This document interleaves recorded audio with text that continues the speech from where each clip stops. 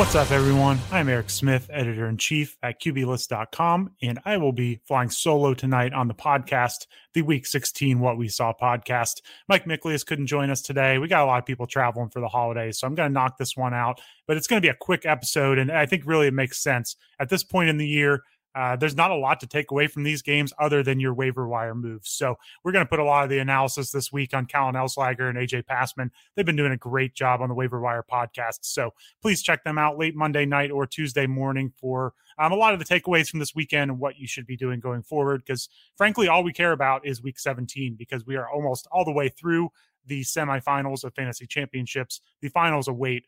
So make sure to join them on the Waiver Wire podcast to catch up on some of the developing injuries, some of the snap shares that we can dig into, and what you should do for your waiver wires coming up. So I'll run you through a few quick hitters this week from what I saw on the Week 16 action. I'll be filling in for a couple games on the article. So as always, go to QBList.com. Check out the What We Saw article. I will be covering the Chargers and Texans as well as the Lions and Falcons. I'll get to that one later tonight. But I'm going to talk about on the podcast the Ravens and Bengals and Chargers and Texans. So a couple interesting games and some fun takeaways from them. So let's get into it.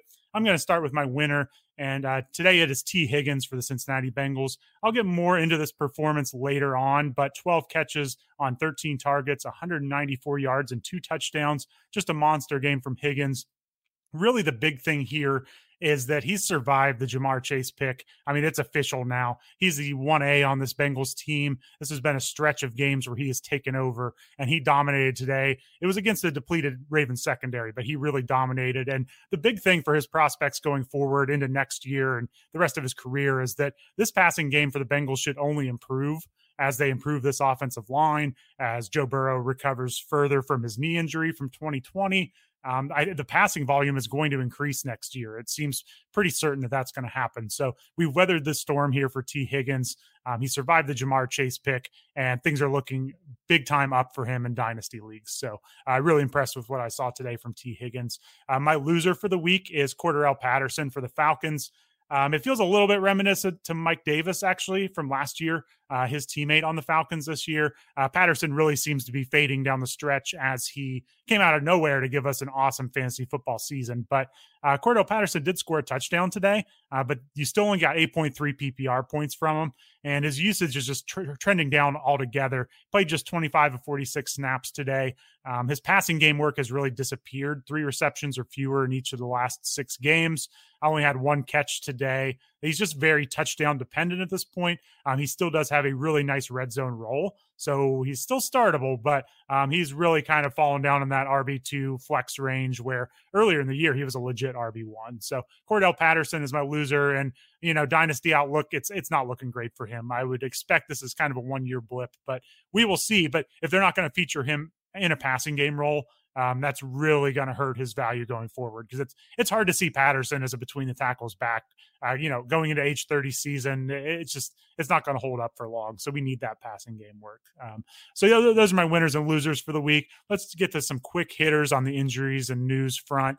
Clyde Edwards-Helaire left in the second half for the Chiefs with a collarbone injury and did not return. X-rays were negative, but he'll undergo further testing on Monday. That means Darrell Williams is a borderline RB1, definitely an RB2 going forward against the Bengals next week. Derek Gore is the next man up, probably worth an ad in most leagues, but we'll see what CEH's injury outlook looks like. James Robinson, awful news here. Looks like he has a torn Achilles for the Jaguars. This is really devastating for Dynasty. Obviously, it's going to put him out for the rest of this year in redraft, but in Dynasty, this is late in the year. We know Achilles injuries are tough to recover from for running back. It's going to be tough for Robinson. He could be back in time for week 1 next year, but this could also linger. Maybe we see him on the PUP list to start the year. We'll see, but rough injury for James Robinson and any running back here. We're seeing Cam Akers return quickly, but that's no guarantee it's going to happen for James Robinson. So Travis Etienne gets a boost, although he already suffered a major injury in his rookie year. So we'll see what he has to offer next year. But with a new coach coming in Jacksonville, potentially a new front office, this backfield's really up in the air. So interesting situation to develop over the offseason. I'm sure we will go back and forth on a Jaguars running back all offseason leading up to the drafts. For the Vikings, Adam Thielen, he re-aggravated his ankle injury early. He did return to the field in the third quarter, but played just 23 snaps. In comparison, Justin Jefferson played 61. So we'll have to see Thielen's status going forward. KJ Osborne, he's a borderline wide receiver 3 flex if Thielen's out, and unplayable if Thielen is playing. So he's the big benefactor if Thielen is out. Tyler Conklin to some extent, but keep an eye on Thielen's injury. For the Eagles, Miles Sanders believed to have suffered a fractured hand late in the first half. Overall for the game, Jordan Howard played 22 snaps. Boston Scott played 20 snaps. Miles Sanders played 19 snaps. Kenneth Gainwell played just 2 snaps. That was with an in-game injury to Miles Sanders. And Jordan Howard did leave late with a stinger. So we'll get into this more on the Waiver Wire podcast tomorrow, but I'm guessing Boston Scott's going to be worth an ad here just because of an injury to Miles Sanders that could put him out for the year, and Jordan Howard leaving with somewhat of an injury late in the game. So Boston Scott looking up. He'll split a lot of the work on the ground regardless, but maybe he has a stranglehold in the fantasy championships in week 17. And then finally for the Rams, Darrell Henderson suffered a knee injury in his first carry. It's believed to be minor, but he didn't receive a touch until the fourth quarter after that. And Sony Michel has just taken over a stranglehold in this backfield. He played 63 snaps to Darrell Henderson's 5. So Sony Michel, RB1 pretty much going forward this year. Darrell Henderson can't be trusted. It's a big development if you have Sony Michel because you can just lock him in next week for sure. This is going to be very interesting, the Rams backfield next year.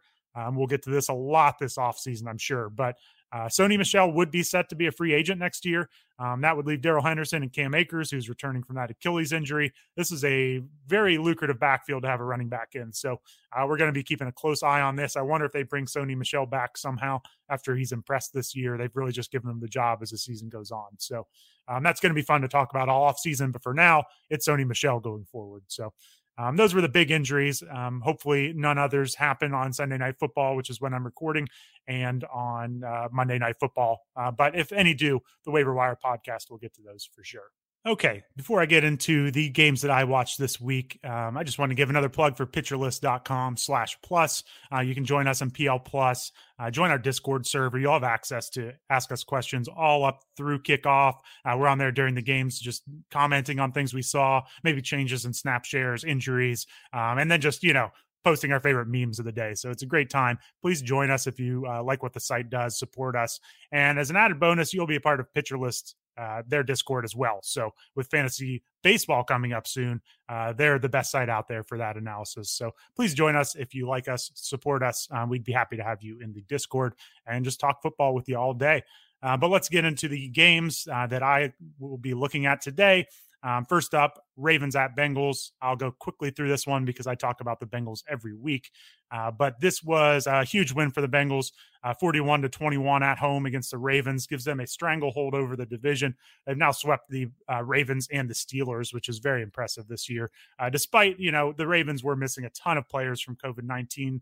It was not a fair fight by any means, but for a team like the Bengals with Zach Taylor early on as this coaching tenure, Joe Burrow in his second year, this is a big win. So we'll start with the Ravens. Josh Johnson was the quarterback here because of Lamar Jackson's injury, and Tyler Huntley hit COVID-19 IR. And Josh Johnson actually looked really good.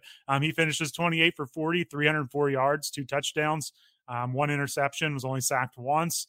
They came out after the Bengals kicked a field goal, first drive, like no huddle, up tempo. Josh Johnson was moving the ball down the field. Ravens scored a touchdown. Bengals fans everywhere said, we saw this before with Mike White. They can't possibly lose this game, can they? But Josh Johnson was not the reason that they lost this game. Really, the Ravens offense was not the reason that they lost this game.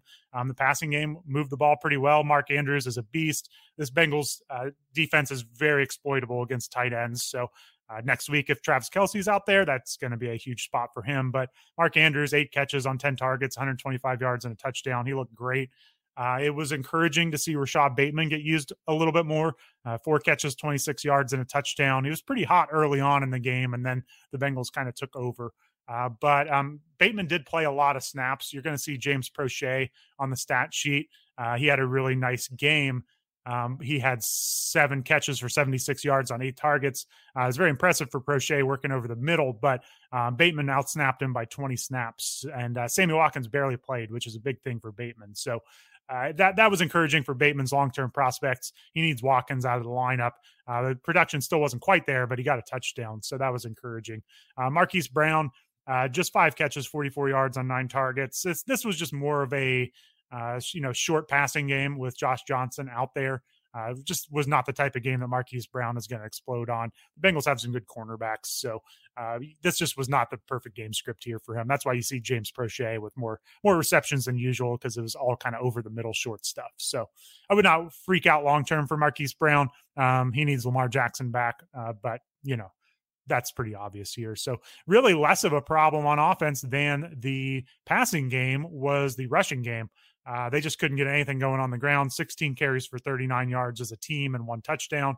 Devontae Freeman led the way, I guess you could call it. 6 carries for 17 yards. Latavius Murray, 5 for 12. Josh Johnson, 5 for 10. This was still Devontae Freeman's backfield, 33 snaps to 17 for Latavius Murray. But I think we kind of saw, without the quarterbacks here opening up lanes, these running backs are a little bit limited. The Bengals do have a decent run defense, even with DJ Reader out today. So that was a big issue for the Ravens. They just couldn't run the ball, and Josh Johnson did his best. But eventually they kind of ran out of steam in the second half, only scored 7 points. And the Bengals ran away with this one. So on the Bengals side, this was everything we hoped for against a completely depleted Ravens secondary and defense overall. The Bengals did not just grind the ball out on the ground. They put it in the air early and often. Joe Burrow goes 37 of 46, 525 yards, 4 touchdowns. He was sacked 3 times. A couple of those were late, where they were just continually running up the score. It seemed like late, just passing the ball instead of running, because it was working for them all day. I mentioned T. Higgins. He had a monster day, 12 for 194 and 2 touchdowns. Ja'Marr Chase, nice game even without the touchdown, which is rare for him. 7 catches on 10 targets, 125 yards. Chase is just a monster with the ball in his hands. He's not one of those typical yak receivers that jukes everybody. He's just kind of a bowling ball out there. So he really looked strong with the ball in his hands today, made a lot of extra work on the ground after the catch. Tyler Boyd continued his good streak, only 5 targets, 3 catches, but 85 yards and a touchdown. He had a seam route for 68 yards, just uncovered. Huge play for a touchdown that made his day, but I think we've seen enough upside from him lately where he is startable, and this offense is humming in the passing game like this. You're going to want to start him. So super encouraging for Joe Mixon that he goes 6 for 70 and a touchdown through the air. 52 of that was on a big play late, kind of the last play of the game, or one of the last plays of the game. So you take away that, and it's only 5 catches for 18 yards, but we'll take those 5 catches. We'll take that receiving touchdown for Mixon. He also chips in 18 for 65 and a touchdown on the ground. He was used his typical bell cow way here. No worries about Mixon going forward. And in fact, he saw 62 out of 76 snaps. That's a little more than we've even seen in the past. So in a must-win game, they really used him heavily. CJ Uzomah, 5 for 36. He's, in deep leagues, he could be a tight end streamer, but the upside just isn't huge. So overall in this game, Joe Burrow looked awesome. T. Higgins looked awesome. Ja'Marr Chase looked awesome. Mixon did his thing, and it was just a good game all around. There's still some issues with this offensive line for sure. It's going to show up against good defenses, but overall, extremely impressive performance from this Bengals offense, and they probably helped you get to the fantasy championships in some leagues. So I hope you stuck with them through some ups and downs this year. Okay, next up, this is a game I am assigned to for the What We Saw article on QBList.com. I had a choice of a couple and picked this one because I wanted to know what in the world happened. Chargers lost 29-41 in Houston. I went back and watched the Game Pass of this after the fact, watched the entire game, because seeing the Chargers lose in a must-win game in Houston is kind of a shocker here. So let's get into this one pretty deep here. And, it's funny. I think we're going to see a lot of the highlights of Justin Herbert throwing a pick 6 that kind of sealed the game. He did turn the ball over twice. We're going to see the 29 points and the pick 6 and say, maybe blame Justin Herbert, or, talk more about him against Joe Burrow or him against whoever in the league. But this was really it was all about the Chargers defense here. The Texans only punted 1 time all game and did not turn the ball over. You can't win a game against anyone if you're only forcing 1 punt and not getting any turnovers. And it's pretty inexcusable against the Texans. So it really comes down to the Chargers defense playing poorly in this game. Now, they were without a bunch of players in this one, as just about every team is right now. They did not have Joey Bosa, Austin Eckler, Mike Williams, Jalen Guyton, and their center Corey Linsley due to COVID-19. Texans were without 16 players as well, though, including Brandon Cooks, their center, Justin Britt, and their kickers. So both teams were missing quite a bit, but the Chargers defense obviously missed Joey Bosa here. So it was kind of a high-scoring game in the first half. They were just trading off drives. Davis Mills overall, let's start with the Texans offense here. Davis Mills looked pretty good. I was impressed. I don't think he showed anything that's going to make you think he's a future star in this league, but he looks like he might be able to bridge the gap here for the Texans during this rebuild. Gives them a young player to develop, see what happens, a little bit of hope, and they're probably going to need a long-term answer eventually, but I think he looks pretty solid for now. He was 21 of 27 for 254 yards, 2 touchdowns, only took 1 sack, no turnovers. And, he was just really calm in this game overall, I would say. Lots of 3rd and 6s, lots of 3rd and 7s where he had pretty good protection. He stayed patient. He went through his reads and he made a conversion. He just was always calm. They kept him in positives, down in distances quite a bit here. So he didn't have any really difficult situations, I guess I would say, but it was really a positive on his part that on the 3rd down opportunities, he stayed under control, played mistake-free football, kept the chains moving. He didn't look panicked on any of these big 3rd downs. So I was really impressed overall with Davis Mills. I think worst case here, he's got an upside as a kind of career-long backup and spot starter, and best case, he could be a pretty decent starter in the NFL. So he's probably a nice pickup in dynasty leagues. He's probably already picked up in super flex leagues, but he's someone you could stash on your bench and probably get some starts out of. I wouldn't be surprised to see him the week 1 starter for the Texans next year unless they make a big move. So overall, was impressed with Davis Mills. Fantasy-wise, he's probably limited to super flex leagues. But on the ground here, Rex Burkhead, 22 carries, 149 yards, and 2 touchdowns. We know the Chargers' run defense is bad, but this is a bit of a shock. He came out of the gates hot from the start, never really looked back. He had a rushing touchdown on 2nd and 16 on the opening drive for the Texans, where he punched it in for a touchdown. It was just a pretty impressive game overall for Rex Burkhead. It was not flashy, but he was always getting positive yardage, moving forward a couple extra yards when he needed to. Just a solid running back. I wouldn't expect this most weeks, but we were probably a little too low on him. He's a starting running back, and he deserves to be rostered in leagues. So he ends up scoring 2 touchdowns. The other one was a goal line situation where they pretty much just ran him 3 straight times, and he got in. So excellent week here for Burkhead. He had a nice cutback on a run towards the end to kind of ice the game. So with David Johnson out with a quad injury, Burkhead led the way with 42 snaps. Royce Freeman played behind him, had 24 snaps on the day. It was actually a pretty even mixture. They were both out there quite a bit. Freeman had a couple runs called back on holdings. He had a nice 18-yard touchdown where it got called back, and he had a couple plays called back on holdings. So you're going to see the stats here: 22 carries for 149 yards for Burkhead, 12 carries for 34 for Freeman. And it was a little closer than that, their usage. Just some bad luck for Freeman. But Burkhead is clearly the lead back. Not much passing game work for either. That's going to be an issue in games where they don't have the lead. But it worked for today. And their offensive line looked pretty good overall. But again, the Chargers defense certainly helped that. So otherwise, in the passing game, bunch of receivers were splitting up the work. Chris Conley, Philip Dorsett, Chris Moore, Nico Collins, Brevin Jordan. I don't think there are any go out and must adds. This is more looking at dynasty stuff here, I would say.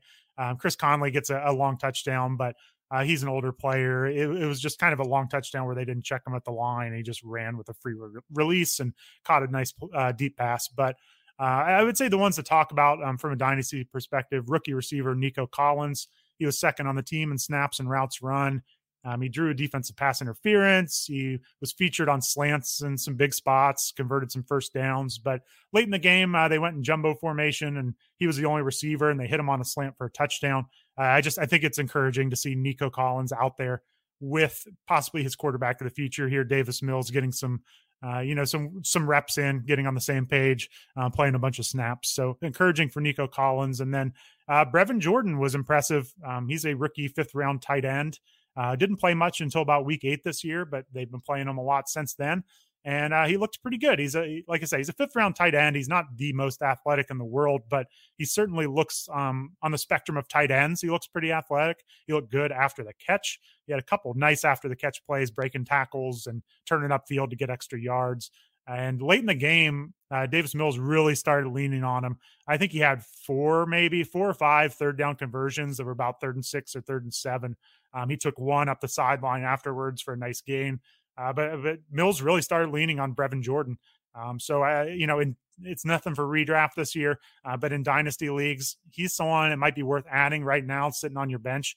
Tight end's always one of those positions where it's worth throwing 4 or 5 guys at the position and hoping something pans out. So any rookie tight end that's producing is interesting. And if he gets a connection here going with Mills, I think he could be something going forward. So keep an eye on Brevin Jordan. Otherwise, though, I was impressed by Mills. He was calm. The offensive line blocked pretty well, and they were able to, kind of run this game how they wanted to the whole time. So impressive performance from the Texans offense. Like I said, they punted once and they scored every other time other than when they kneeled at the end of the game. So they really won this game. The Texans offense did, or the Chargers defense lost it, however you want to look at that. But let's get to the Chargers offense. That's probably what most of you want to hear about. Justin Herbert, 27 of 35, 336 yards, 1 touchdown, 2 picks. I think they were missing all of their deep threats in this game. Mike Williams, Jalen Guyton. I think that was huge for them. It was all short stuff in the passing game. Obviously, Austin Eckler hurts too because that's a short option.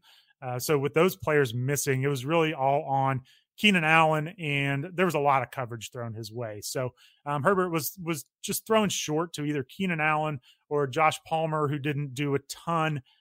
They also had a receiver that was getting a lot of work, Jason Moore, who didn't produce a whole lot until towards the end. So it was kind of Keenan Allen and the tight ends, which I'm not real high on these Chargers tight ends. So it was just a lot of short stuff. The running game was good, but couldn't get much going down the field.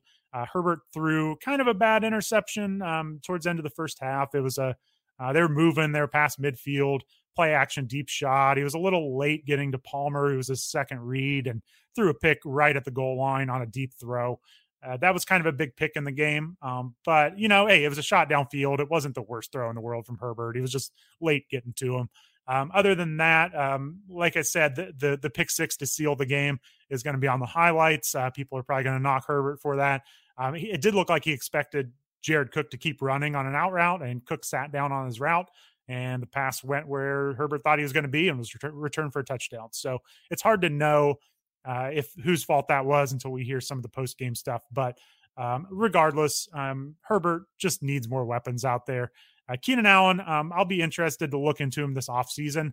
He's still a great volume receiver. He's still a great route runner, but I wonder if we're getting to the point with Allen where he really needs either a 1B or maybe eventually he's going to need a 1A to him to take a little pressure off of him, more of a deep threat so he can open up work underneath, because there were a couple of times where it was pretty clear Keenan Allen was the focus of the Texans coverage. There was one play where Herbert kept looking his way. There were just 3 or 4 defenders around him. He eventually had to go somewhere else, and it was incomplete. And the next play, they got him open on a crosser for a big third down. But you could just tell that the play before, like, he was the first read. He was swarmed with coverage, and Herbert had to adjust and go somewhere else. And he just didn't have other players to go to in this one. So other than Keenan Allen, like Josh Palmer, 5 catches on 6 targets, 43 yards and a touchdown. This is a little similar, I would say, to Nico Collins. It was really encouraging that Palmer played the most snaps and ran the most routes of all Chargers receivers. And he got some chemistry with Justin Herbert going. That's going to be good for dynasty purposes. But, he was the target of that deep shot interception. Palmer's touchdown came in garbage time, last drive of the game. So, that could have easily not happened. So the box score looks a little better for Palmer than it actually was, but he didn't make any big mistakes and seemed to come through for the most part. So pretty encouraging, but I wouldn't be starting him next week. That's for sure. And Jared Cook, he caught a 2-point conversion, 3 catches for 44 yards. We kind of know what he is at this point. Not a very exciting streaming option, but you can certainly play him if you need to. He'll get you 6 to 8 points most weeks. So other than that, the backfield is the big focus this week with Austin Eckler out, and Justin Jackson looked really good. 11 carries, 64 yards, 2 touchdowns. He had 8 receptions on 9 targets for 98 yards, which we love to see. So he basically took the Austin Eckler role. The only running back that played other than Justin Jackson was Joshua Kelly. Kelly, only 5 carries, 1 catch, looked good on his catch and had a big run called back by a hold. But this was clearly Justin Jackson's backfield. He led the way in snaps here by far.